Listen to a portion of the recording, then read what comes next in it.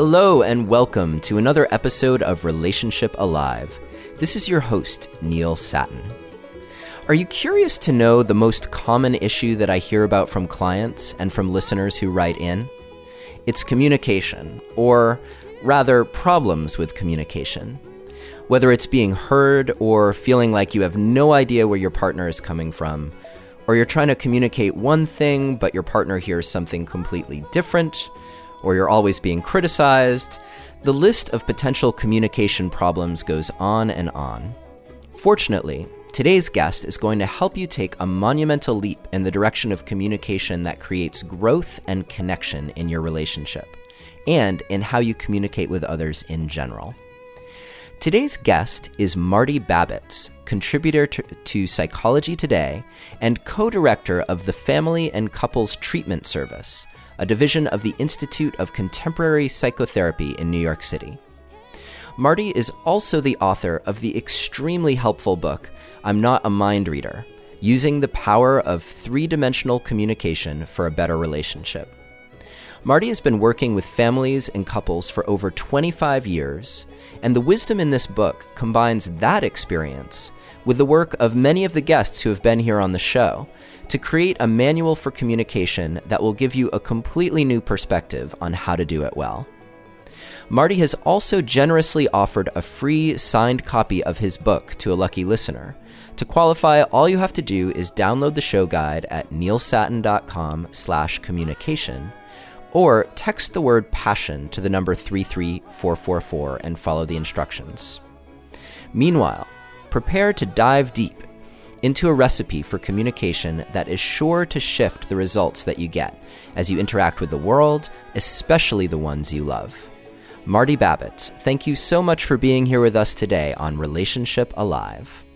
Neil, thank you very much for having me. I'm looking forward to this conversation with you. Great, me too. It's my pleasure to have you here. And I love your book. I have to say that this happens for me frequently. I start reading the book of a guest that's going to be on the show, and of course it has a direct application to things happening in my own life. So while I like to think of myself as a masterful communicator, the evidence doesn't always belie that as a true fact. So it was very helpful to read through your book and to have the way that we communicate spelled out in a clear and different way. So I'm wondering if you could take a moment to talk about the three-dimensional communication system. What are the three dimensions and how do they work together? The three dimensions are,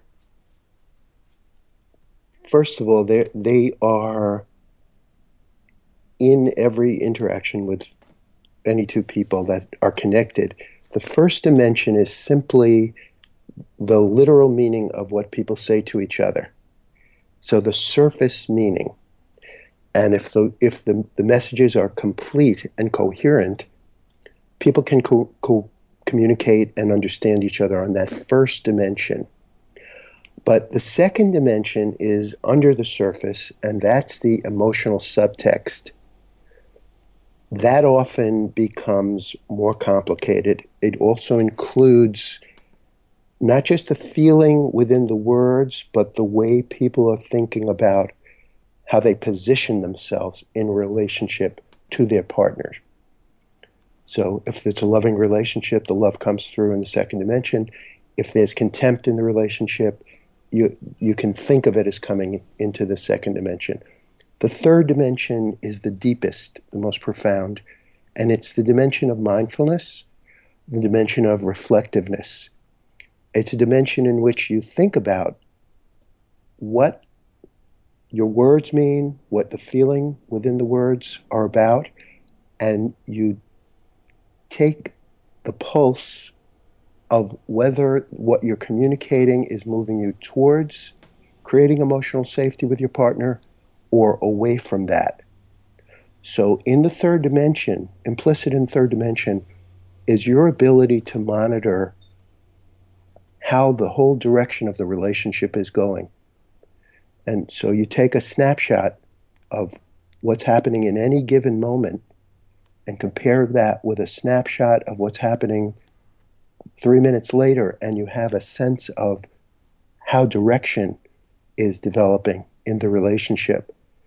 And that's one of the main benefits of thinking along these lines, which I shouldn't use the word thinking because it's more than thinking. It's practicing awareness of what feelings and what ideas are transpiring, and how do they compare with the ideas and feelings that you'd like to be creating in your relationship.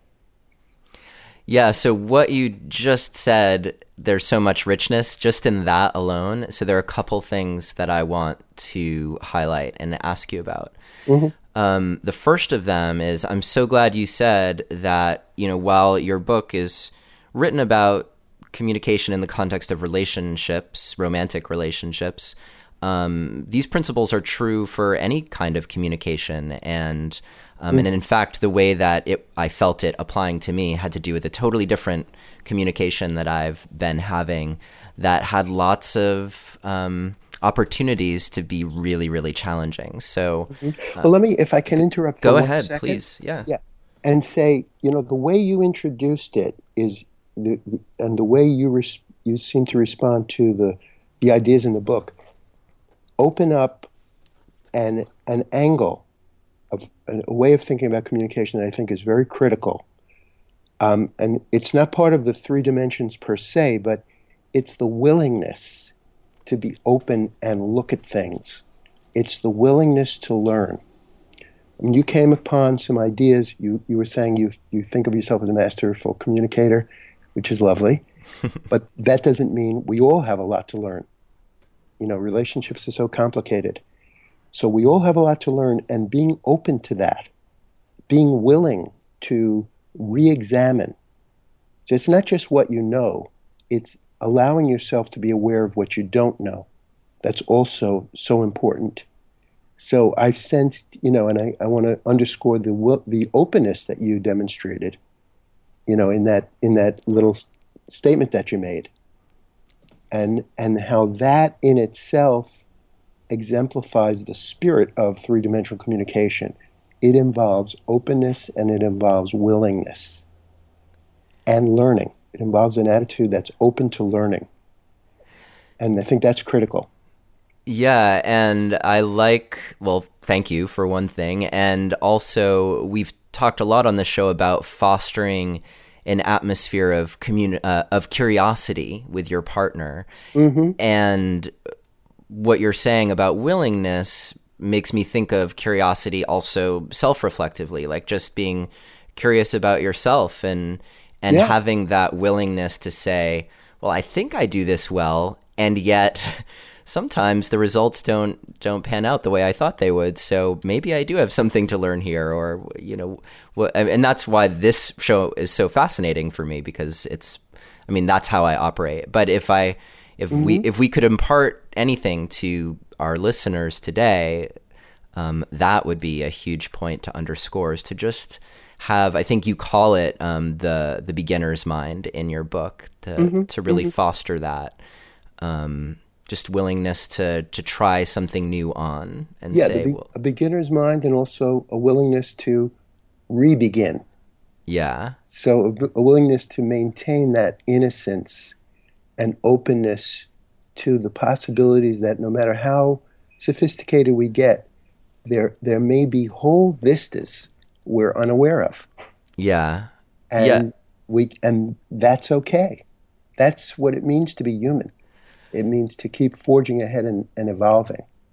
Yeah. Well, all right. So let's organically go there, because that immediately makes me think of the gorilla experiment that you write about, and and the way that our mindset and shapes our interactions with our partners. So could you comment on that a little bit, and the impact of your mindset and how that could influence where we go? Sure. Because, and it's interesting, this happens to be the most popular psychology experiment of the last 25 years. In other words, it's in more textbooks than any other particular research paradigm. And it's very simple. The idea is,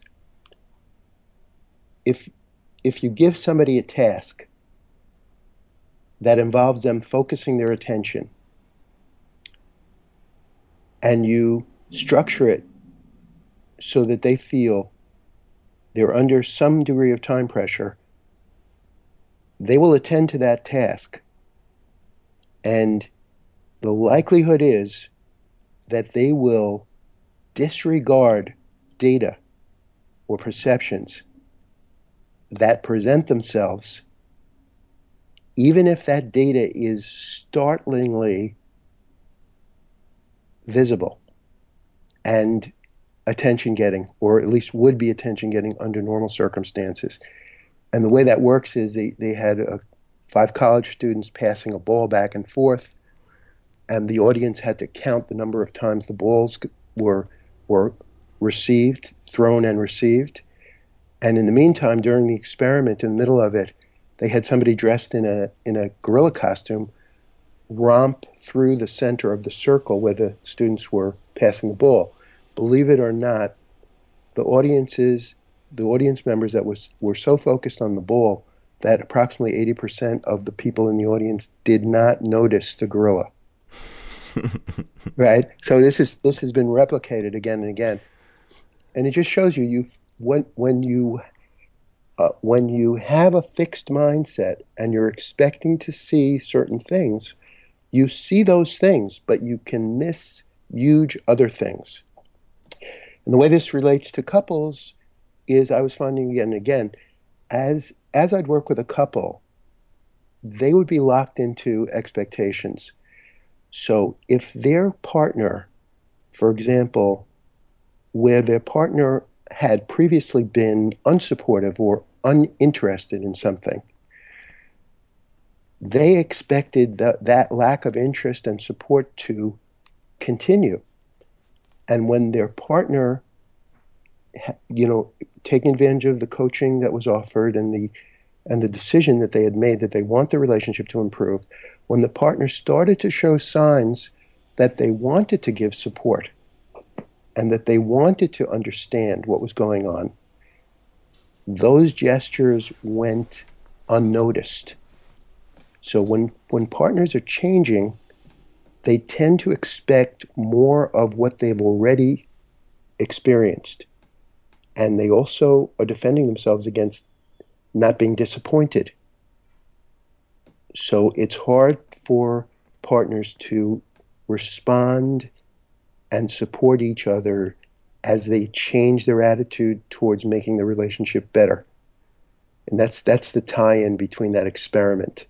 That's why that experiment caught my eye, and I said, wow, it's very interesting in itself, but it has great applicability to couples work. Yeah, and I think that's really insightful, both in terms of the resistance to change that a couple might experience, even when they have stated that they want to change, and even if the change is good change, that there's just some momentum and maybe it's more like inertia that carries them in the direction of seeing things the way they've always seen them. And also change is going to disrupt patterns and those patterns have probably been in place for good reason. To, maybe just to keep a couple with the illusion of being safe, even though that's probably not true.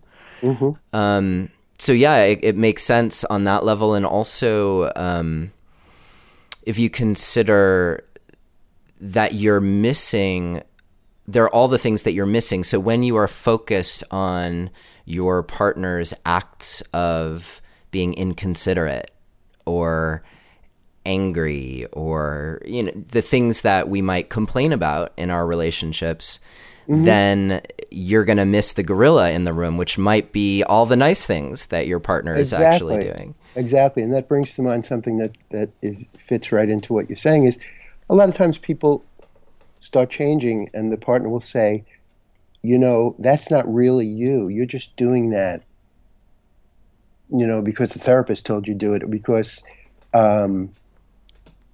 because you think you should. But if you really felt that you wanted to treat me that way, you would have been doing it already. So that example is, goes along with what you're saying about resistance and inertia. People they tend to resist believing in the new thing when Yeah. it's happening. So what I like to try to do with that is give them um, a direct encouragement to try to look for those new things, to counter the resistance, to actually open to the possibility that it may feel uncomfortable to recognize new trends, but that's actually going to be the heart of what develops in couples work if we can be successful and create a new beginning that transforms the resentments and disillusionments and disappointments. So that's it's like trying to energize the positive. Yeah, and you're reminding me that something I wanted to mention to those people listening is that your book actually incorporates a lot of the work of other guests that we've had on the show into how you put this program to improve communication together.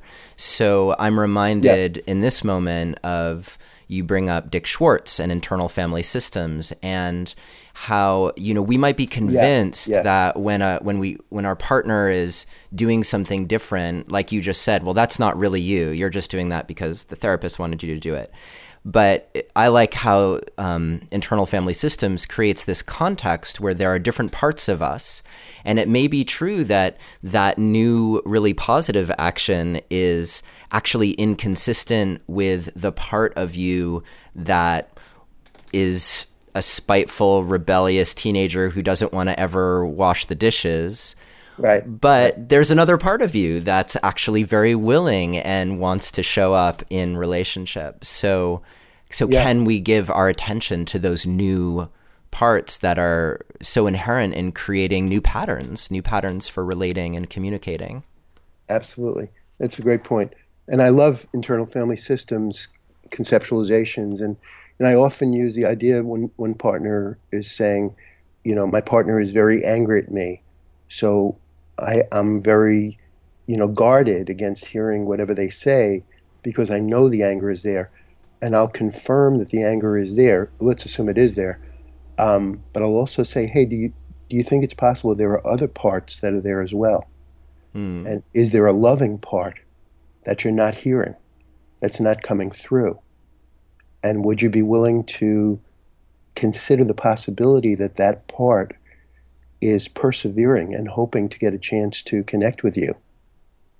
And we can have a dialogue about those parts of the couples, each, wanting to line up their more connected parts as opposed to their more angry parts. And I find that that's a very humanistic perspective that I thank Richard Schwartz for.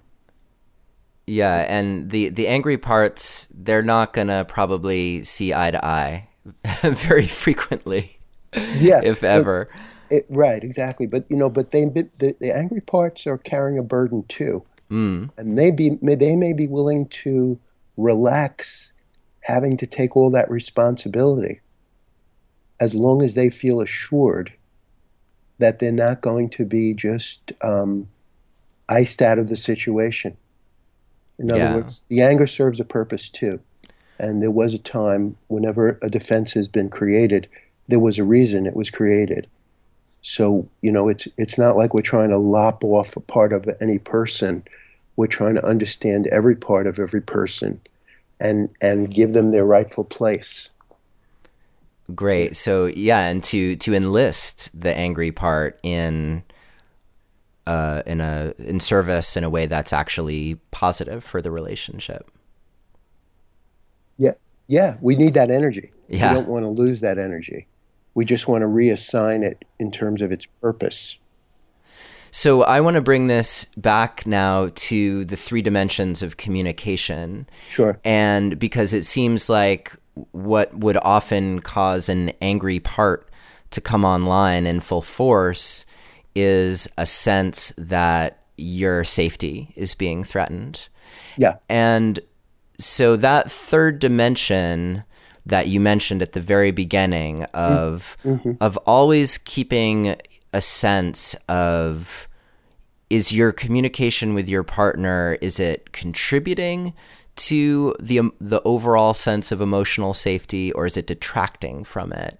Mm-hmm. Can you talk for a moment about why that's so important, and how you've seen it play out in terms of interactions with clients that were problematic, and when they added that dimension to their communication, how it could take it to a totally different place? Sure. Sure. Great question. The thing is, we each have a capability to activate a part of our neurobiology that is very highly attuned to interpersonal issues. We have the potential to empathize with each other in exquisite ways, but we have to be relaxed within ourselves in order to do that. We can't feel like we're under attack. We have to feel safe.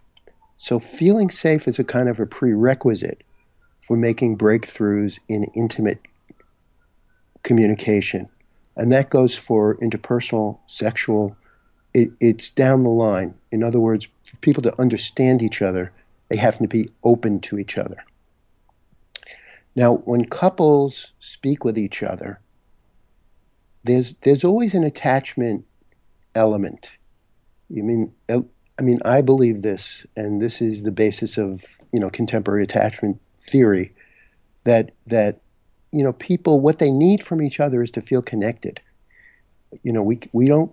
It sounds sentimental, but we can't survive without love. We can't survive without connection. So when people, I'll just give you an example, two people, a mother and father, let's say, and a baby is in the back seat in a car seat, and mom gets a little nervous that the car is moving quickly, and she's not saying that the car is out of control or it's a dangerous trip, but she's saying to her husband, "Can you slow down a little bit?" And he interprets that as she's saying she doesn't feel safe with his driving. So he doesn't. She's saying she doesn't feel safe with his driving means she doesn't trust him to him, which also means he feels she's kind of knocking his masculinity because he takes pride in his driving. So before you know it, he's tightening up, and he's going to say something back to her along the lines of, it doesn't seem like I can do anything right with you. I mean, here I am driving down the highway, not going beyond the speed limit, and you're still not satisfied. So there's a situation where neither of them start to feel safe.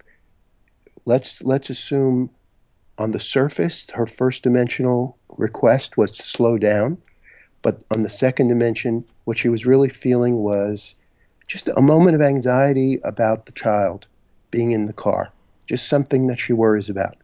And she's not saying it's rational. She's not saying that anything dangerous is going on, but she's concerned, and her mood is worried. That's her mood.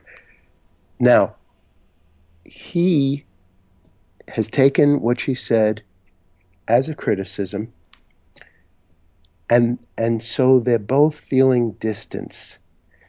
Now, if she had been able to say, for example, "Honey, you're driving great. I love the fact that you're driving, because it's a big responsibility, but I know there may not be a good reason to do it. Could you slow down just a little bit? I'm feeling anxious, and it might help me to calm down." Okay, so if she said something like that, he probably wouldn't feel she was criticizing him. On the other hand, when she asked him to slow down, if he had not gone into an automatic defensive response himself, he might have said, "Is something the matter? What's going on? Do you feel like I'm driving in an unsafe manner?" And maybe they would have had a little conversation, and she could have said, "No, I guess I'm just being I'm a little worried today." And the situation, that kind of a dialogue might have brought them closer. It might have signified connection. So this is an example. Sometimes people talk to each other, they press each other's buttons, they take each other in a direction that they hadn't really wanted the other to go. But there are ways to unravel that. So that was an example of an actual situation when it got spoken about in the therapy room, and the guy had the realization. He accepted the fact that his partner was not trying to criticize him, but was actually more preoccupied with her own feelings.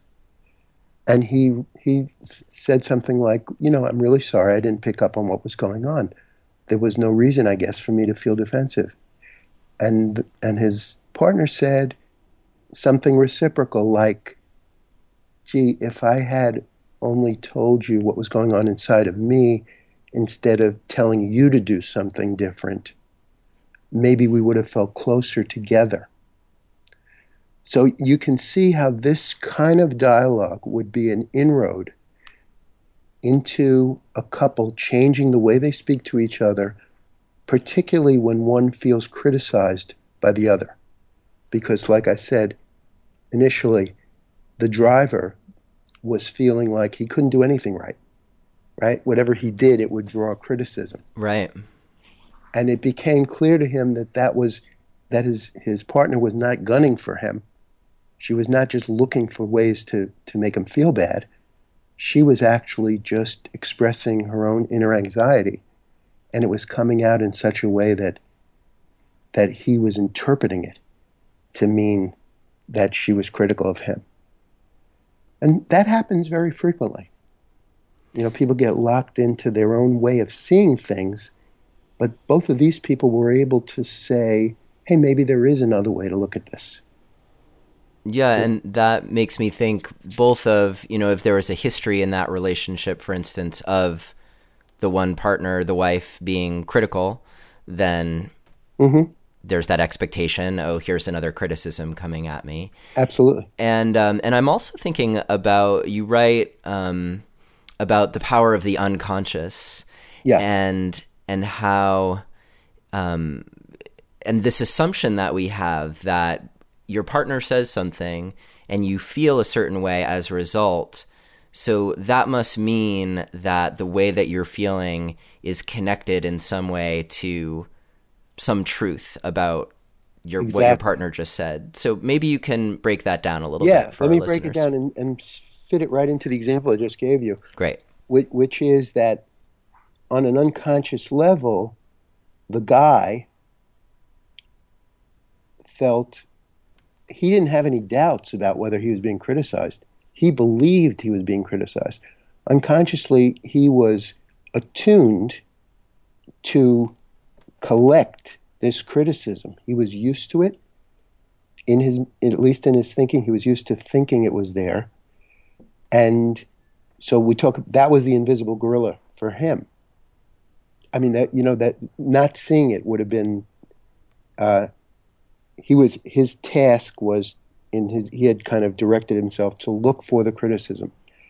And it was very hard for him to shake that mindset and allow for the possibility that he might be misinterpreting, because he just wasn't entertaining that as something that could be real. He thought he knew something, but he did not know it. He knew it, but in an incorrect manner. You could relate it to mind reading. He thought he was reading her mind and that she was being critical of him, but actually he was misreading her mind, and he was missing signals because of his unconscious tendency to understand a lot of what she said as criticism and not to be open to the possibility that it might be something other than criticism. So does that make sense here? Yeah, along with probably that the proportion of his response to perceived criticism is going to most likely be related to experiences that he's had throughout his life that have nothing to do with what's happening there in the car, but due to the number of times that's happened, or maybe a very significant event when he was a kid or something. So like, Sure. you can feel like this huge tidal wave of emotion surge through, which can of course make getting mindful in those circumstances more challenging. Absolutely. I mean, we could, it can be very convoluted, or it can be something even simpler like here's a guy who takes pride in his driving. He kind of feels really on top of the world when he's behind the wheel, feels in control, and then all of a sudden he thinks made to feel that he should really be watching himself, that instead of feeling master of the car, he might feel he's being viewed as being a possible danger to the family. And that clash, it starts to enrage him. Starts Yeah, to make him angry. yeah, that actually brings up a question that I had for you Yeah. around. Let's see if I can articulate this. So what you just described, what came to me is that often when we are in those moments of personal glory, like we're driving down the road feeling really good, those are moments where we are really open and vulnerable in many respects, because we're That's true. experiencing like the joy of life, and so our guard gets let down, and we're right in the flow of things, and can make us particularly susceptible to something coming at us crosswise because it's a vulnerable moment. And then the question that I had was, That's true. Yeah. how does this apply in, because we're talking a lot about communicating difficult things, or communicating things that maybe shouldn't be difficult, but because one person is making assumptions about their partner's intent, it becomes difficult, like what the situation we've been talking about. Yeah. What about communicating loving thoughts?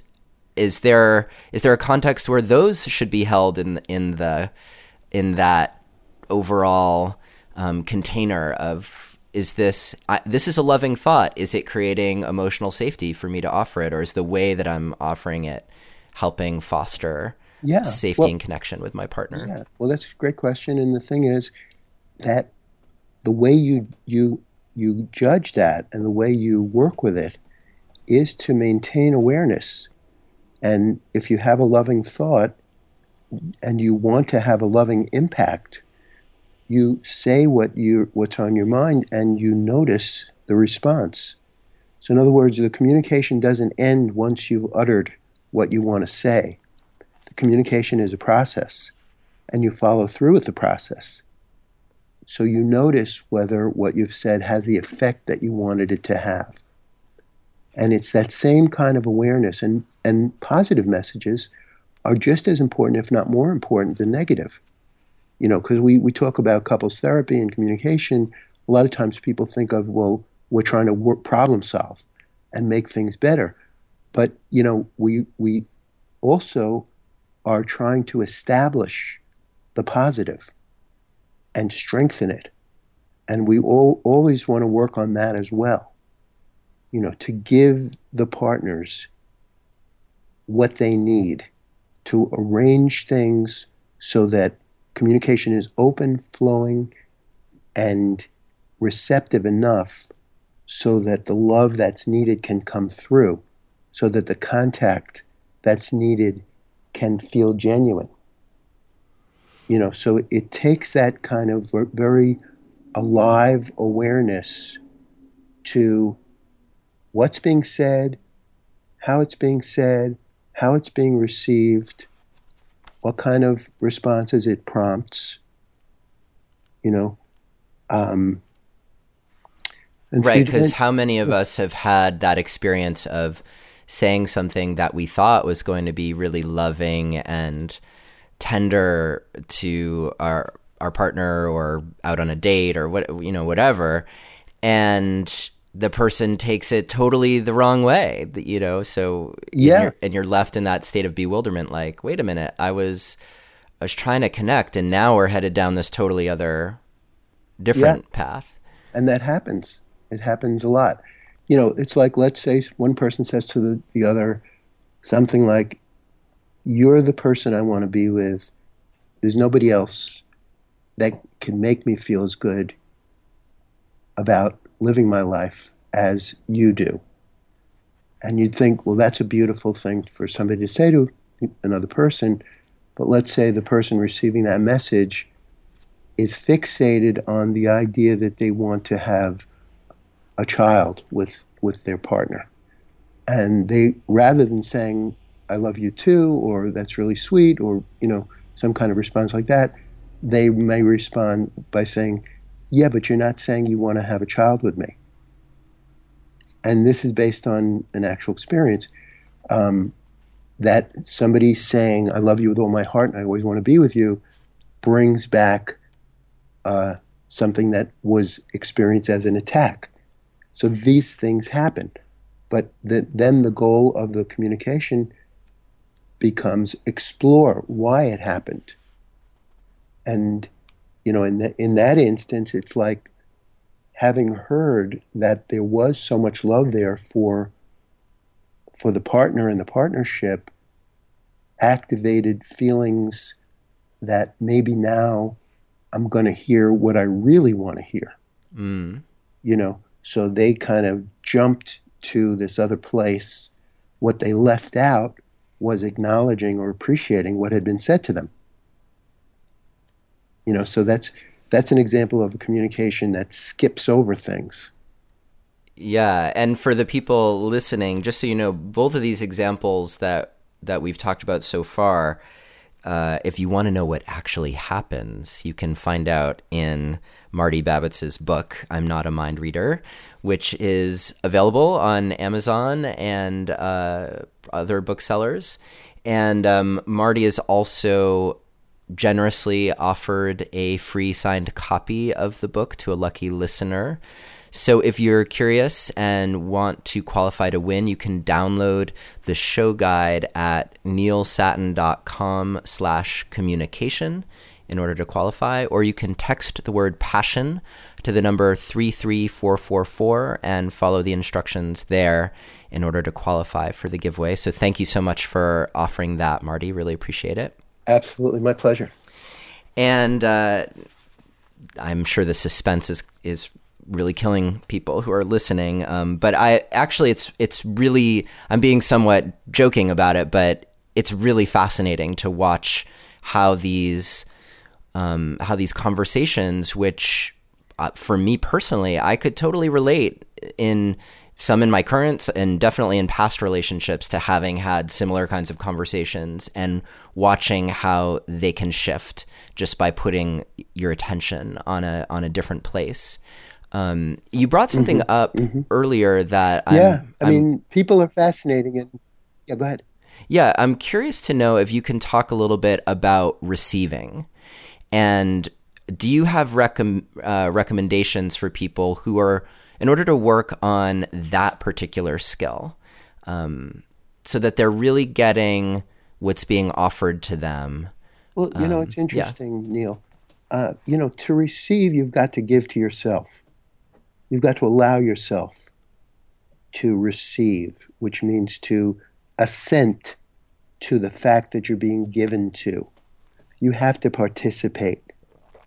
So you have to overcome attitudes of resistance. For example, if you have an attitude, maybe I don't deserve love, you have to work with that. If you're more comfortable, let's say your personality is based on being a caregiver, so you feel comfortable when you're giving the care, but when you're receiving care, you feel somewhat out of control because you're not in charge. So the first thing is you have to be aware of what your challenges are. And that's such an important thing. And that's what I really mean when I say, when you're working on a relationship, you're working on learning because you're learning what your challenges are. And if you can turn problems into challenges, you can turn problems into opportunities to formulate what are the challenges here. Challenges for yourself and challenges for your partner. It takes that kind of awareness. That's the third dimension in action. That's the reflective capacity, asking questions like, how can I make things better? How can I allow myself to feel more loved than I do? How can I have, let's say you've had a problem receiving. How can I work with that and maintain my integrity and still keep a gauge on feeling comfortable with what's happening? Because let's say you're receiving and you're feeling overwhelmed, you can't just disregard your feelings. You have to acknowledge your feelings. Right.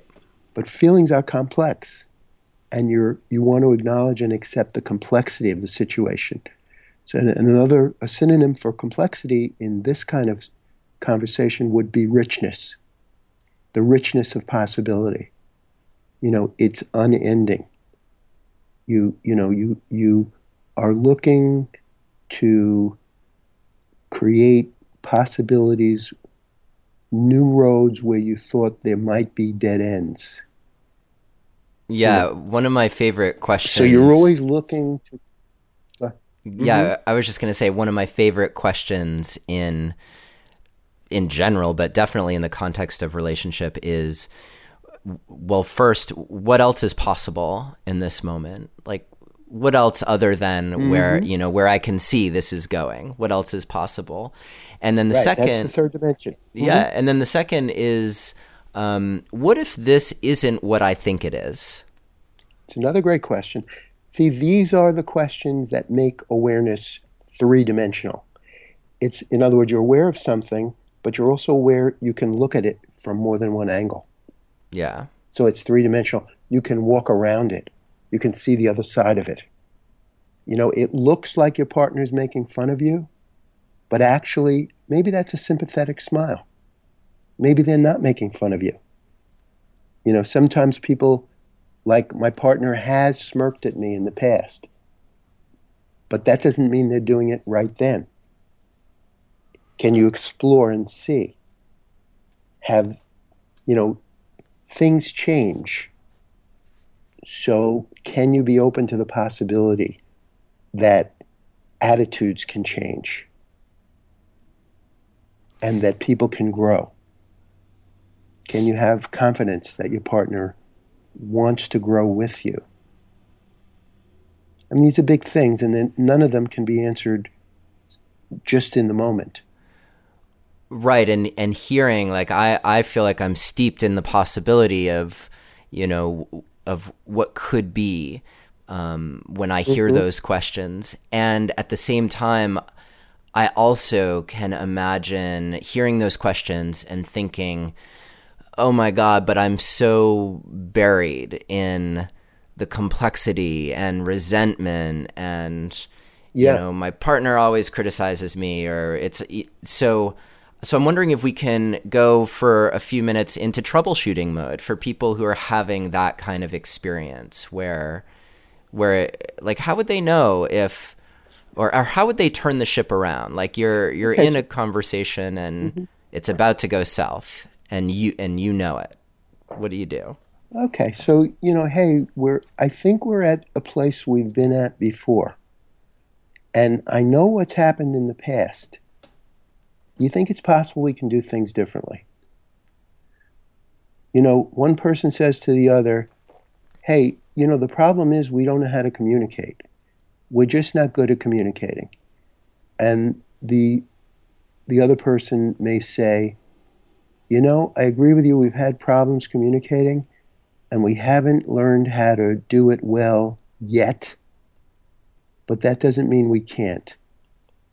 So that yet holds all those possibilities in mind. Mm. You know, um, you want to be mindful, like, I'm having that feeling again that we're going further away from each other, and I sense that your anger is activating. Let's take a brief break from each other and resolve to come back again and approach this with a more positive attitude. Because right now I'm feeling a little hopeless about getting my point across. And not only getting my point across, but understanding what your point is without being defensive. These are ways you can kind of change the dance. But also, I want to caution, and make clear, I'm not saying this is easy. And it's a great question. It's a question about one of the most difficult moments in communication when things are not going well. And that really, you have to have kind of a plan to deal with those kind of moments. Like, let's say one person starts to raise their voice at a moment like that, and they can have a, a plan set up so that when one of them starts raising their voice, the other says, "Hey, you must really be activated right now because you're raising your voice. Were you aware of that? And I think we should slow down. Like, rather than speed up, we need to slow down."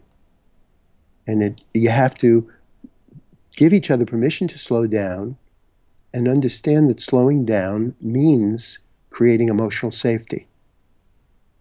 And sometimes that's a very helpful thing. When people get the idea that when you're up regulated, meaning when your heartbeat is up, you're less likely to create emotional safety. So you can work with your self-awareness. You're not going to be able to get around your biological state. If you're in a state of fight or flight, meaning if you're activated, if you're defensive or angry, that's not going to be a time where you're going to work through and create new understandings that are going to be the foundation of a better relationship.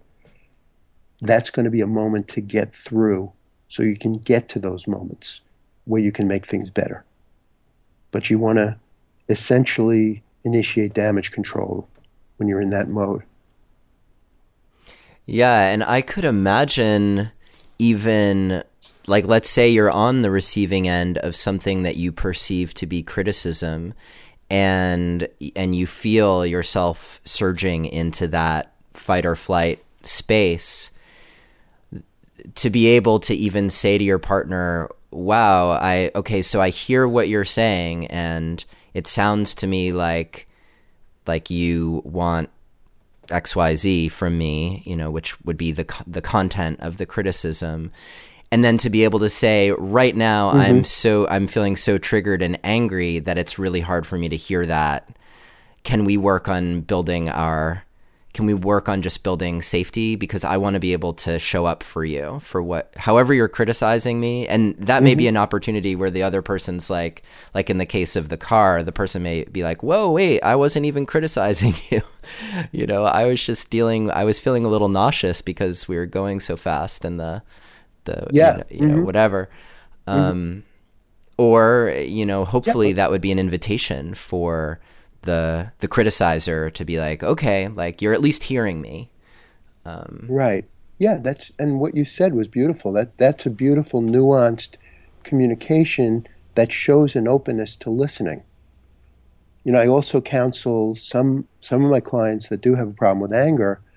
I counsel them, have an insult substitute ready. Like, have a statement like, I'm not going to say what's on my mind right now, because if I do, it's going to create bad feelings, and in the end, I'm going to be saying something I don't even mean anyway. But I just want you to know I'm that angry that I would say something that I think would be destructive if I open my mouth right now. So I'm going to, for the sake of the relationship, chill out for a minute. you know. Yeah.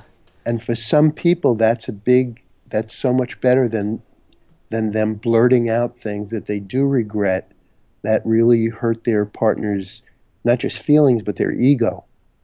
And you sometimes say things that you can't take back, and you do scar people with by giving them the idea that you feel they're not worthy of your trust. Or for example, you know, or if you're intentionally wanting to hurt them because you're angry in a moment of anger, you want to be able to protect yourself against your own destructive impulses. Yeah. So I try to, and people usually laugh when I use that, say the term insult substitute, but I really mean it. Yeah, You it's know, brilliant. I was immediately thinking of my kids who have the tendency to yell out, "You're so stupid," whenever they're angry about something. And I was just like, oh, imagine if they were saying, like, "You're so pomegranate," or something like that, you know? exactly. Yeah, that'd be great. Yeah. Um, I'm I'm curious about earlier you brought up this question of someone what they actually really want to hear from their partner. Hmm. And Hmm. I'm wondering if you have any insight or exercises that are along those lines of helping a couple, particularly one maybe that's in crisis, get to those statements of like what a true request from their partner, like, I really need to hear this from you. And so I'm Yeah. aware as I'm asking that, like, wow, in order to say those things, that's going to be vulnerable, and so you got to create the safety for people to be Hmm. able to feel able to make those requests. But I'm just going to put that out there and Yeah, see well, I what you do that a think. lot. I do that a lot. And what I do is I have a structured conversation. And the goal of the conversation, I use this as like a slogan I have: communicate, don't debate. We're not talking about who's right. We're not talking about who's wrong. We're talking about a conversation in which the goal is for each of you to just hear what the other is thinking and feeling. So let's see if we can make that the goal of this next 5 minutes of conversation. And we take turns. And and I say, I'll also sometimes structure it like this, saying, what is it you feel that your partner is not hearing, that you would like to be able to get through to them, but you feel you haven't been able to just get it through as a clear statement of what you feel? So again, we're not talking about who's right or wrong. And this isn't a time to build a case, but it is a time to have your feelings heard. And the idea is that for each of you, you don't have to agree, but you have to agree to be open to hearing each other and understanding. And then the actual nuts and bolts decision making, if not being easy, it will come easier. And it may come over time, but you'll be open to the possibility of working things out rather than feel deadlocked in not understanding each other. So, and I'll ask people, do you want to do that? Do you want to have that kind of conversation? And they will. 99 out of 100 times or more, because that's what we're there for. We're there to open up the communication. Yeah, earlier you mentioned, I think you phrased another question like, are you willing to be open to the possibility that you could have this kind of interaction instead of this other one? Like, even that is just setting the stage for some openness and receptivity. Mm-hmm. Mm-hmm. Yeah, and you use the word invite. The optimal prelude to communication is invitation. You can't force somebody to think a certain way or feel a certain way or see a point of view even, but you can invite them to do that. And by inviting them, you honor their sense of being able to choose where they put their attention and how they organize their feelings. So you're honoring their inner world by inviting them. and then you go from there. You know, There, go ahead. yeah, there's something also that you brought up earlier that I think is so profound, which is the way that, actually I think this was in your book, and then something you said earlier made me think of it, which is that criticisms can actually be a way, not necessarily the best way, but they can be a way for your partner to say that they actually need to connect with you. Absolutely, absolutely, and that's a big principle involved in attachment theory. That the motivation we have in communicating is to connect. So often when we're frustrated and we don't know how to connect effectively or attach securely, what comes out is the frustration. And the frustration can come out looking like hostility. And it's not necessarily hostility against the person, even though it can sound that way. That's like the first dimension. It can sound really angry. But what's underneath it can be a pleading for, can't you understand, it's so important for me to connect with you. And I want you to see it from my point of view, not so I can dominate you, but so we can be together. Because what's really frightening to me is I'm feeling abandoned. And I'm feeling like I don't have a way back to connect with you. And that's what's most important to me. So you want to, often criticism is a veiled attempt at repairing a disconnection. And I try to give that its due. Just like what we were talking about with part theory before. Often that angry part has gotten angry because it's frustrated about not being able to make a more effective connection. So it may feel it's failing in its mission. Yeah. Yeah, and that's why I really appreciate your work, because it's giving that attention not to just like, are we able to communicate well and accurately, which, even in the communication exercise that you described, it sounds a lot like, for instance, doing imago dialogue with your partner. Yeah. But with it's all related. With that added component of like, is what I want to deliver here, it's like you got to set that context, which is, clearly what you're talking about with attachment theory, is like, are we creating a safe container for our relationship or not? And even this thing that is like so urgent for me to communicate, however I can communicate it, is that contributing? Like, just to always have that question in your awareness, is that contributing to the emotional safety and sense of connection in this relationship or not?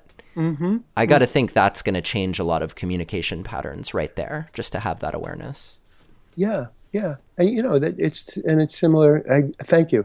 I think that it does that, and it's like rethinking what listening is. A lot of people think listening is hearing somebody else's voice, but listening involves also hearing your own internal voice, being aware of what you're thinking and feeling, and putting that together with what you're hearing from the other person, and also imagining what's going on inside of them that's produced this speech that you're hearing now. So it gives you a chance to really it shows a willingness to think three-dimensionally. Yeah. To think in terms of a person being, more than just the superficial words they produce. Although words can be profound, there's, we're sharing lives, not words. And what people mean is more important than what they say. Although there's obviously a real and strong relationship between the two. But not everybody can put into words what they really mean. And a lot of people need help doing that. So we want to have compassion in moving them towards being able to express themselves more fully in order to be able to get more of what they need and want. And hopefully more of what the couple needs and wants. One last question for you, Marty. Sure.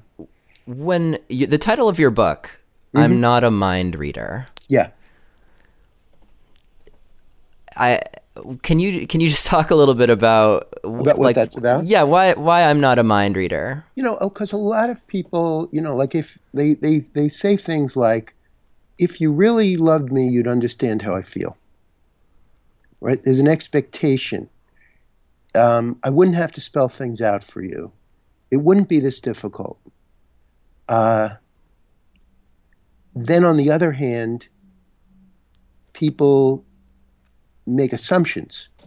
And they say, oh, you knew what I was feeling, but you did what you wanted to anyway, because you don't care.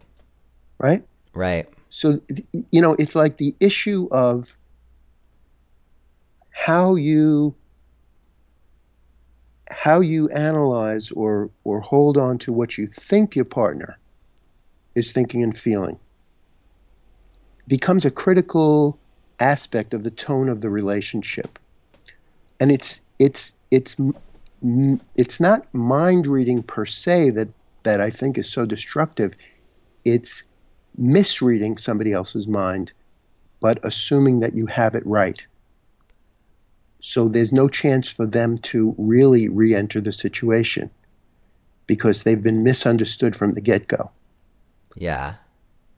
So that the reason I use that phrase is because it's something a lot of people have told me they resonate with it. That they're often in a situation where they feel like they're being asked to understand something that hasn't been explained to them. You should have known that already. And I'm glad that I asked you the question because I think it's easier to assume that that's the whole perspective on it. Like, that situation where somehow I'm supposed to read your mind and know that you would have rather had chocolates than flowers, or those sorts of things. Yeah. But there's the flip side of kind of reminding people you are not a mind reader. So your assumptions about what is going on with your partner may or may not be true. In fact, in most cases, probably are not true, especially if you're assuming the worst instead of the best. Right. So, and that leads into a kind of a golden rule, which is you have a responsibility to help your partner understand what you're feeling. Yeah. You don't want them to be in a position of having to guess. That's, part of what you need to do. I mean, that attitude of, well, they should know. Well, okay, you can turn that around and say, well, you should explain. You should speak. You should use the tool that you have, this language ability, to make it clearer for them to be able to give you what you want. And you can do that for each other. You can demonstrate you're really partners and not adversaries by taking that extra step.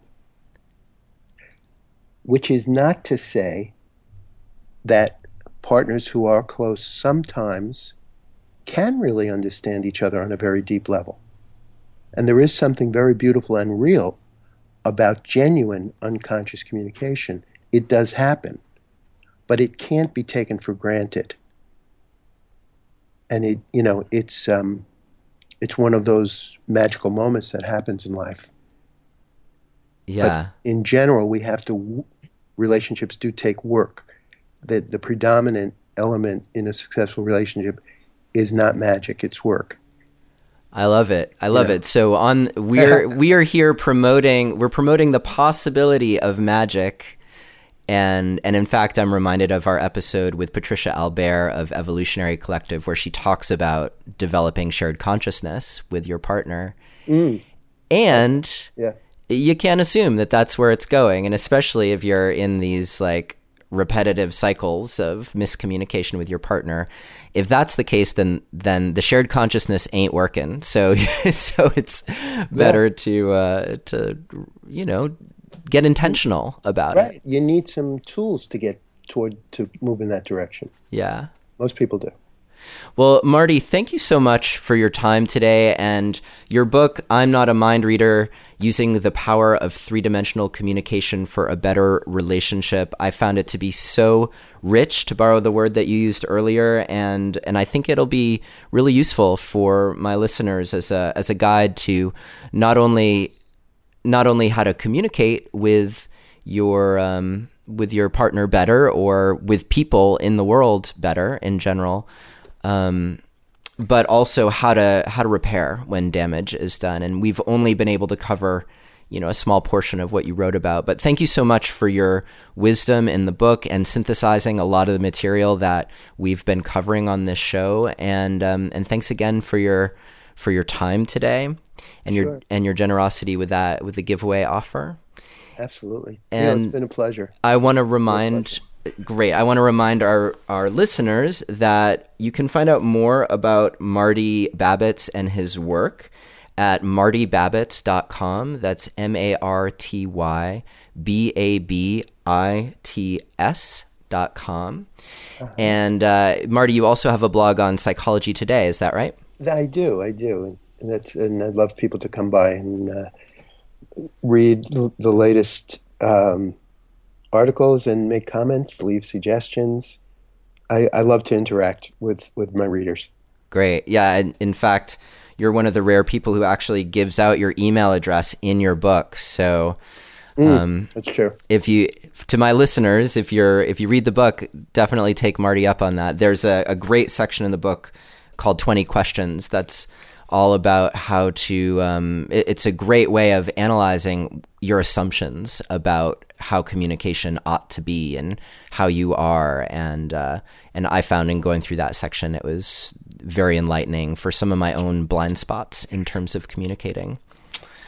So, Marty, thank you again. And if you want to qualify for the free giveaway, please download the show guide, neilsattin.com/communication, or text the word passion to the number 33444 and let us know what you thought of this episode. All right. Thank you so much, Marty. Thank you, Neil. Thanks. Have a great day. You as well. Thank you for listening to another episode of Relationship Alive. If you like what you've heard and want to make it easier for other people to find out about us, please take a moment to subscribe to our podcast and to rate and review us on iTunes. If you have questions or comments or want to continue the conversation, you can always join our Relationship Alive community Facebook group. And for more information about today's episode, visit us online at neilsattin.com/podcast, or you can always text the word passion, PASSION, to the number 33444 for more information. Finally, do you have a burning question that you're hoping we can have answered here on Relationship Alive, either for a future or past guest? Let me know and I'll see what I can do. Take care and see you next time.